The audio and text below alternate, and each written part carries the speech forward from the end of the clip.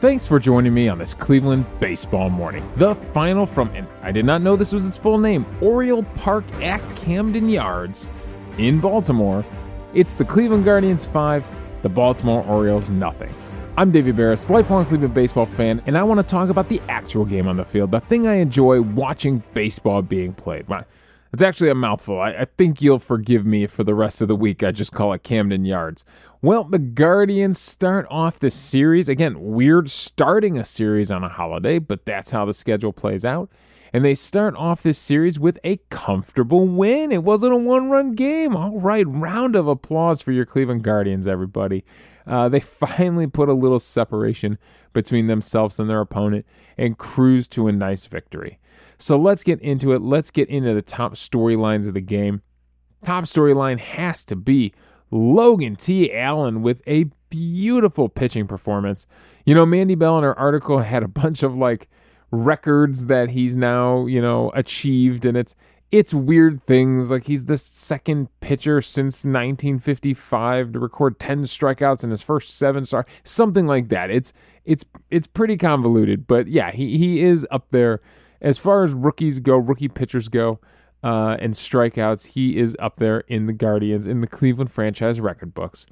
So, great job by Logan Allen. His final line on the day, 7 innings pitched, 3 hits, no earned runs, 2 walks, 10 strikeouts. One of those walks I know gets erased in the first inning when Cedric Mullins tries to steal second base, and Cam Gallagher throws him out. So that helps your pitcher out a lot, man. Erasing a mistake like that, walking the leadoff hitter of the game. As a catcher, you can go help that rookie pitcher out like that and erase that base runner.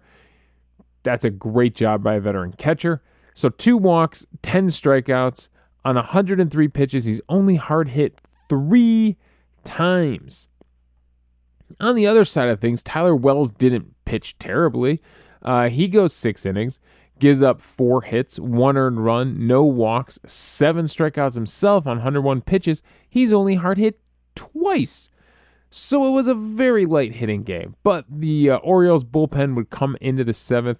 CNL Perez, and he would, wouldn't get blown up, but the Guardians would do enough. They would do enough. They'd find some holes. They got, 3 singles through the infield in that rally. And then a weird, a bad infield play by the Baltimore Orioles, frankly, and they kind of hand us 2 runs. So that's kind of how the Guardians now.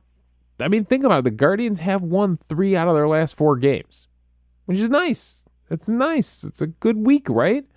And they've been given a lot of things.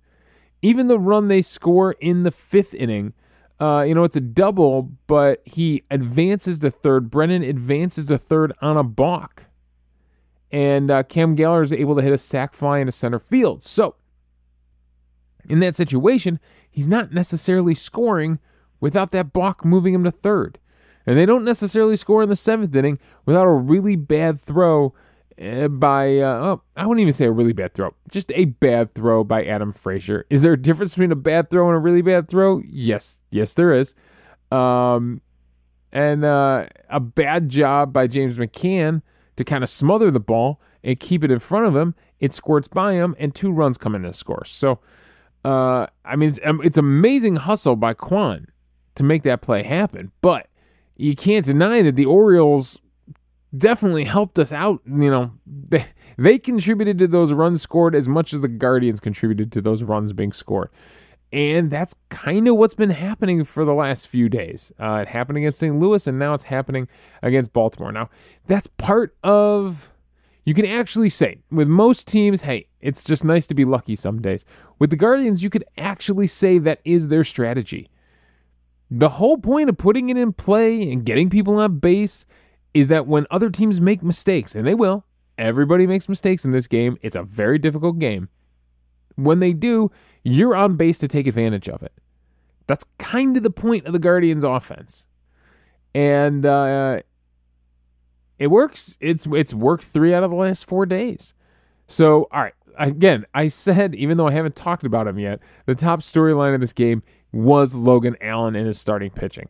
Again, those 10 strikeouts. Let's take a look at his CSW numbers. because you are going to want to hear these. It was the fastball, the changeup, the sweeper, and the cutter, using all his pitches, and my God, was he effective. A 19 whiffs on 46 swings. It's a 41% whiff rate, including 5 whiffs on the fastball, 5 on the changeup, 7 whiffs on that sweeper on 11 swings. It's good for a 64% whiff rate on that sweeper. Add in, 2 on the cutter. Then add in 9 called strikes on the fastball, 8 on the changeup, 5 on the sweeper. Man, this guy was throwing strikes. It's 22 called strikes. It's a 40% CSW total on the day. Just a reminder, just a refresher, because I like to do this from time to time. CSW, what we're talking about here is called strikes plus whiffs. So it's a measurement of the total pitches thrown, how much this pitcher was able to get strikes, whether he earned them via a called strike or earned them via a whiff. And if you're at 40%, you are in elite territory. And that's what Logan Allen was today. He was pretty darn elite. Got him to go outside of the strike zone a little bit.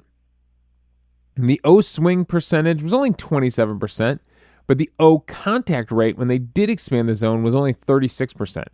Even in the zone swinging, they only swung 62% of the time in the zone, and they only had a 69% contact rate in the zone. So again, whether they're chasing outside of the zone or swinging at pitches in the zone, he was striking them out. So it's pretty cool stuff from Logan Allen. We're going to keep going on it here. I just want to take a look at the count breakdown real quick. And was working ahead for the most part. One batter gets to 2-0 on him. One batter gets to 3-0 on him. Working down the left side of the pitch count, which is all your 0-1, your 0-2, your 1-2 counts. Pretty heavily. Let's see here. 5, 6, 7 batters start 1-0 versus 5, 6, 7, 8, 9, 10, 11, 12, 13, 14 batters start 0-1 against him. So getting ahead and staying ahead for the most part in this game. Now let's look at what he was throwing and where he was throwing it, because it is a big difference, left-handed batters versus right-handed batters. Remember the left-handed pitcher here. So for those lefties he was facing, he was attacking the glove side of the plate. He was throwing across the plate to those lefties. A lot of fastballs on the outside edge, a lot of sweepers down and away, and even mixed in a few changeups there. As far as the called strikes go, it was a lot of those fastballs on the outside edge, 4 fastballs on the outside edge, and then 1 sweeper to Cedric Mullins there. And then those swinging strikes to those left-handed batters, it was a little bit of everything. 4 sweepers, 2 fastballs, frankly, stuff on the plate. This is that Z contact we're talking about, in the zone contact. There's 5 pitches here in the strike zone, 3 sweepers and 2 fastballs that, frankly, they should not be swinging and missing on these pitches. That's how good he was and how off balance their hitters were all day. Mullins and Adam Frazier both missed fastballs that are kind of middle up and out over the plate for them to hit, and they swung through them. So that's what he was doing to the left-handed batters. To the right-handed batters, he was kind of throwing, and he threw a lot more pitches. I'm guessing there were more righties in the lineup for Baltimore than lefties. He threw a little bit of everything. A lot of changeups that stayed to the arm side of the plate. So it would be the outside edge to these right-handed batters. A lot of fastballs to both sides of the plate. Cutters breaking in on the right-handers. And then both attacking the strike zone with sweepers and throwing them across and burying sweepers at their feet to the right-handed batters. Now, where did he get his called strikes against the righties? A lot of it was the changeups to the outside edge of the plate, the arm side of the plate for the left-handed pitcher. A lot of a couple of fastballs out there too, but 1, 2, 3, 4, 5, 6, 7 changeups on that outside edge that went for called strikes. A few sweepers on the plate, a few fastballs too, and then the swinging strikes against those right-handed batters. They did chase 3 sweepers and a cutter down and in, those pitches that were busting in at their feet. They chased a few changeups out and way over the plate, and he did get a few more fastballs on the plate past them. So that's what you were getting from Logan Allen. And that's your called strikes. Those are your swinging strikes. And he was a machine. He was a strike throwing, strike getting machine in this one to rack up those 10 strikeouts. He got Mullins once. He got Austin Hayes twice. He doesn't strike out everybody in the lineup. The only one not to strike out is Mountcastle. But basically, he spread them around, and everybody else in the lineup goes down to at least one strikeout. Logan Allen, is going to lead me into an email. Our friend Tony emailed in, and Tony, I forget where you're from. He doesn't always throw it in. I like when you guys throw in the email where you're from. It's just fun to hear where the morning people are writing in from. And I'm used to the old school, when I worked on Les Levine's show here in Cleveland, his TV show, it was always, Tony calling from somewhere. So I'm just used to that rhythm too. But Tony writes in, he sends nice quick emails. He said, and just like that, he called them the G's. I'd go guards or Gardettos. Or I don't know if I'm behind the G's nickname, but he said, and just like that, the G's have won 3 out of 4. Also, I really don't want them to send Allen or Bibby back down. And we're going to jump out of the game for a second, and we're going to kind of answer Tony's email here, because what do you do? I mean, Savali already did his 3rd rehab start. McKenzie either did it tonight, or either did it last night, or he's doing it tonight. So both these guys are going to be ready to rejoin the team. So what do you do with a pitching staff, a starting staff that right now is Shane Bieber, Cal Quantrill, Tanner Bybee, Logan Allen, and Hunter Gaddis? And then what do you do with a bullpen that's Emmanuel Clase, Karinchak, Steffen, Sandlin, De Los Santos, Morgan, Henches, and Curry? I mean, some tough decisions are going to come down. And frankly, here's what I'm doing. If I'm them, right, you got 2 additions, so you need 2 subtractions. I think just because of the numbers and because he hasn't been as consistent as Bybee and Allen, I think Hunter Gaddis probably goes back down, keeps pitching at AAA, continues to be depth down there and stay sharp. And then I believe Karinchak has options still. And if he does, like if he hasn't crossed that threshold where the options no longer, I think it's 5 seasons and options no longer apply. I was looking at coveringthecorner.com, which is the SB Nation site for the Guardians. And they had an article, Matt Lyons had an article back in March where he kind of laid out who had options left. And players with 2 options remaining, Karinchak was on his list. So I'm going to go under the assumption that Karinchak has an option. He has been garbage lately. I mean, the walks are just insane right now. He's, let's see how many walks. 16 walks. He's the only reliever in the Guardian system that has double-digit walks so far at this point in the season. Steffen is next at 9. 16 walks. He's got to go down and figure some stuff out. And if you have an option available, there you go. Gaddis goes down. Karinchak goes down. Frankly, McKenzie, because McKenzie is, possibly the ace of the future, he's got to go back into the starting rotation. And then Quantrill or Savali can go to the bullpen. Really, for all I'm concerned, those guys can go to the bullpen. I don't think at this point Quantrill has struggled enough in 10 starts. And these young guys are so good. Bybee and Allen, and even Gaddis has been good lately in his 2nd stint here. And McKenzie's future is so promising. I think at 28 years old, Quantrill is actually, kind of an old man for this team.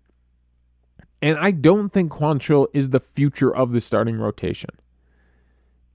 And frankly, he hasn't been that good. He's got a 4.75 ERA. He's got a 5.02 FIP, fielding independent pitching. So the things he's not a big strikeout guy. He's given up 7 home runs. So is Shane Bieber, actually. has given up 7 home runs. His whip is 1.345. Logan Allen's is a little bit higher, but that does not include this game. I'm guessing this game lowered his whip.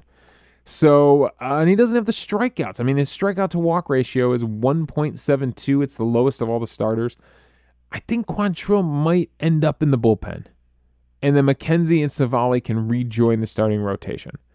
Don't forget, I know Savali was terrible against the Yankees, and I know he was probably terrible at the beginning of this season. Well, what is he so far? In two starts, well, he had a 2.84 ERA. 1-1 with a 2.84 ERA, a 1.026 whip. So I guess he started the season okay before he got hurt again. Savali, there are times when Savali is a really, really good pitcher. And it'd be nice to get that back. He's also 28 years old. Him, Plesac, Quantrill, and Bieber, they're all 28 years old, the veterans of this pitching staff. So that's what I would do. That would be the hard decision I would make. The hardest decision is probably Hunter Gaddis right now because kid's been pitching very well. It's probably either him or Curry that has to go back to AAA just because of the numbers game. And yeah, I mean, Curry's been pitching well too in that long relief role where he's not probably in many high leverage situations, but he's been pitching great. So tough decisions for Chernoff to make. When those two guys finally are healthy, when they're finally ready to come back and rejoin this team. All right, so that's what was going on. The bullpen is able to shut things down, do much better than the Orioles bullpen did. De Los Santos with another great inning. I mean, De Los Santos, this guy has just been ridiculous for the month of May. Let me see if I can pull up his splits here and take a look by month. For March and April. March he gets in 2 games, doesn't give up a run in 1 2/3 innings pitched.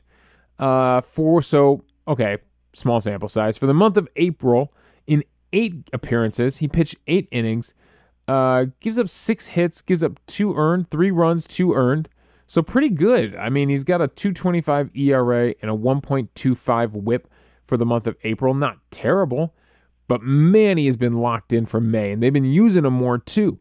He's in 11 games now. He's pitched in 10 1/3 innings, giving up only 4 hits, 2 earned runs, 2 runs, 2 earned. So he's got a 1.74 ERA for the month of May and a 0.68 whip. That is really, really good. So he pitches the scoreless 8th, and then Trevor Stephan comes in, gets into a little trouble, gives up 2 hits to kick off that 9th inning. But he's able to get out of it. So, a little bit of a tough situation there. It is, luckily with a 5-run lead, it's not like panic mode. But Santander doubles to lead off the inning. Mountcastle would single up the middle, and Santander goes to third. And then Urias flies out to right field. Nobody can advance. Gunnar Henderson, pinch hitting, strikes out. And then Adam Frazier would ground out to first base to end things. So a good job of Stephan bouncing back with runners on second and third and nobody out and not actually giving up a run. Pretty good. I mean, I can't blame him too much. Santander was locked in, of course, facing his old team. Seems to always hit us very well. He went 3 for 4 on the day, including that double in the 9th inning. He had 3 hard hit balls on the day as well. He did get struck out by Logan Allen, though. So everybody went down at least once to Logan Allen. De Los Santos, he got a strikeout. He struck out Austin Hayes. Okay, so Hayes had 2 strikeouts. So yes, Logan Allen did get everybody at least once, except for Mountcastle, who did not strike out on the day. So I mean, a great job by the pitching staff as a whole. Offensively, weird day. The middle of your lineup, Jose Ramirez eventually has a double.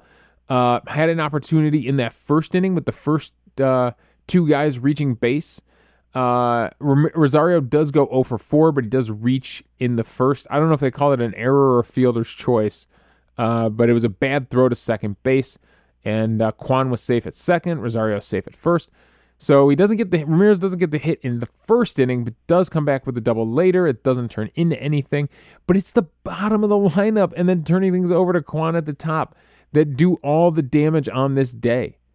So your 2-hole hitter, your 4-hole hitter, your 5-hole hitter, and your 6-hole hitter all go 0 for on the day. Arias does draw a walk, so he does reach base that way. But then Straw with a hit and a run scored in that 5th inning. Well, let's just go through the 5th inning because so we score the run in the 7th inning. In the 7th inning, we score that run in the 5th. Again, it was the Brennan double, advances on the balk, and then Gallagher with a sac fly. In that 7th inning, though, that's where things really got fun for the Guardians. So after Andres Jimenez grounds out to start the inning, Straw singles on a soft ground ball at third base, a nice infield hit by Miles Straw. I believe that was the Baltimore chop, was it? I think they called it the old chop off the plate, and the high hop, and Straw beats it out. Brennan with a single on a ground ball to right field. Brennan was locked in. He doubles twice in this game and the single here in the 7th inning. That's the Will Brennan. That's the Will Brennan that was tearing it up last year in AAA. Here's the thing. Brennan has been really rough. He's hitting .222. He's got a .583 OPS. As bad as Oscar Gonzalez was hitting, Brennan has been just as bad. And it's guys like Brennan, if they were actually to start producing at the even close to the level of what we expect from what we saw in AAA, from what we saw them as they came up through the minors. If they were even, I know the leap from AAA to the majors is the biggest and the hardest leap. But, if Will Brennan can get back a little bit to who he was, just being an on-base guy, being a base hit guy, very similar to what you get from Steven Kwan. If Brennan could get back to that, my God, what a difference this lineup would make. What a difference. That extra guy on base makes all the difference in the world. And you saw it in this game. And he's on base 3 times, and he scores 2 runs. So he singles. Miles Straw moves up to second. Gallagher then shoots a single through in almost the same spot on the right side of the infield. Straw comes in to score. Brennan goes to second. Kwan with a double on a ground ball to center field. A very aggressive hustle double from Steven Kwan. I love it. It's the thing Jose Ramirez has taught all these guys. And it is locked into the culture here. When you could take second base, you take second base. It's a little different in Major League Baseball. We joke about it in Old Man Softball. We joke that I don't think I've ever seen anyone thrown out at second base stretching a single into a double. It is different in Major League Baseball. Yet, if you're aggressive enough and you know your angles in the outfield, guys like Ramirez, guys like Kwan, guys like Rosario, guys like Jimenez can take that extra base. Brennan and Straw, they're fast enough. They can take second base when they read the outfield correctly. And Kwan does it here. Brennan comes in to score. Cam Gallagher goes to third. And then we get to the weird play. Amin Rosario hits one to second base. Frazier throws it into the dirt. Gallagher scores as the ball scoots away. And Kwan, I'm guessing, I didn't see the replay from that angle, that camera that's locked on him. All I saw was from the high home. So we don't really see third base. But I'm guessing he didn't stop running. I'm guessing Kwan was shot out of a cannon, and as soon as that ball was rolled away, he knew he was scoring. He's just such a good base runner. And he's learning from the best. I can't wait, in 20, 30 years from now, when Kwan's writing his personal memoirs, when he's writing his book and doing the interview circuit, to hear what he's learned about base running from Rosario, from Ramirez, from Miles Straw. Because, it seems to have all sunken in. And how many times in just the last week have we talked about Steven Kwan's base running and the impact it makes? So he scores the 5th run of the game here. Unfortunately, Ramirez would strike out swinging, and then Naylor would line out to right field to end this rally. But a huge 4-run rally. Man, that's nice to see in the 7th inning and really secure this victory. And they don't immediately go to the bullpen. Logan Allen then comes out after those 4 runs and gives you one more shutout inning. So a good team win for your Cleveland Guardians.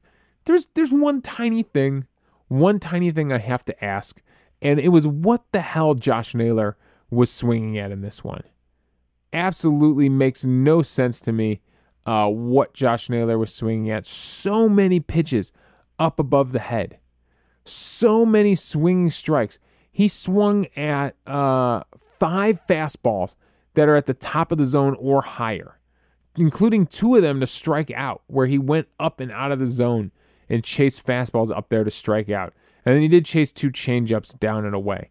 But the fastballs up, I don't know why he kept chasing at the top of the zone, but they blew him away multiple times. A bad day for Naylor. I mean, strikes out 3 times on the day. So, again, the middle of the lineup, completely unproductive. The bottom of the lineup had to carry it all, and they did. They came through big today. I mean, these are guys that are hitting 230, 222, 125, and they delivered a big win against, frankly, a pretty good Baltimore team. They've been a pretty good team this season. So it's a big win to kick off the series. It is a 3-game set against Baltimore. We've got a night game, a Tuesday night game tonight. It's going to be Quantrill going against Gibson. Someone threw out there, I think on Twitter, is this possibly Quantrill's final start before he's moved into the bullpen? Maybe, if my plan for Savali McKenzie comes true. And then a weird 3:05 start. We don't get many of those. It's usually 7 o'clock, if you're on the West Coast, 10 o'clock. But it's usually been the 7 o'clock starts or the 1 o'clock starts. We get a 3:05 midday game against Baltimore, and it's going to be Bieber against to be determined for Baltimore. So Bieber will close out the series. So, 3 out of 4. Hey, let's keep it rolling. Again, maybe that walk-off, maybe that Jose Ramirez walk-off did spark something. So, thanks for joining me on this Cleveland Baseball Morning. Thank you to Tony for sending in the email. Again, the final from Baltimore. It's the Guardians 5, the Orioles nothing. You can follow me on Twitter at Davey Barris. You can email the show at clevelandbaseballmornings@gmail.com. Let me know your thoughts on the game, and we'll discuss them on the show. Also, I'm hosting this podcast on Spotify. If you go to the link in the show notes, you can leave a voicemail for the show. We'll play it back on the air, respond to your thoughts, and we'll have a fun conversation amongst the fans about baseball. So thanks again for joining me on this Cleveland Baseball Morning.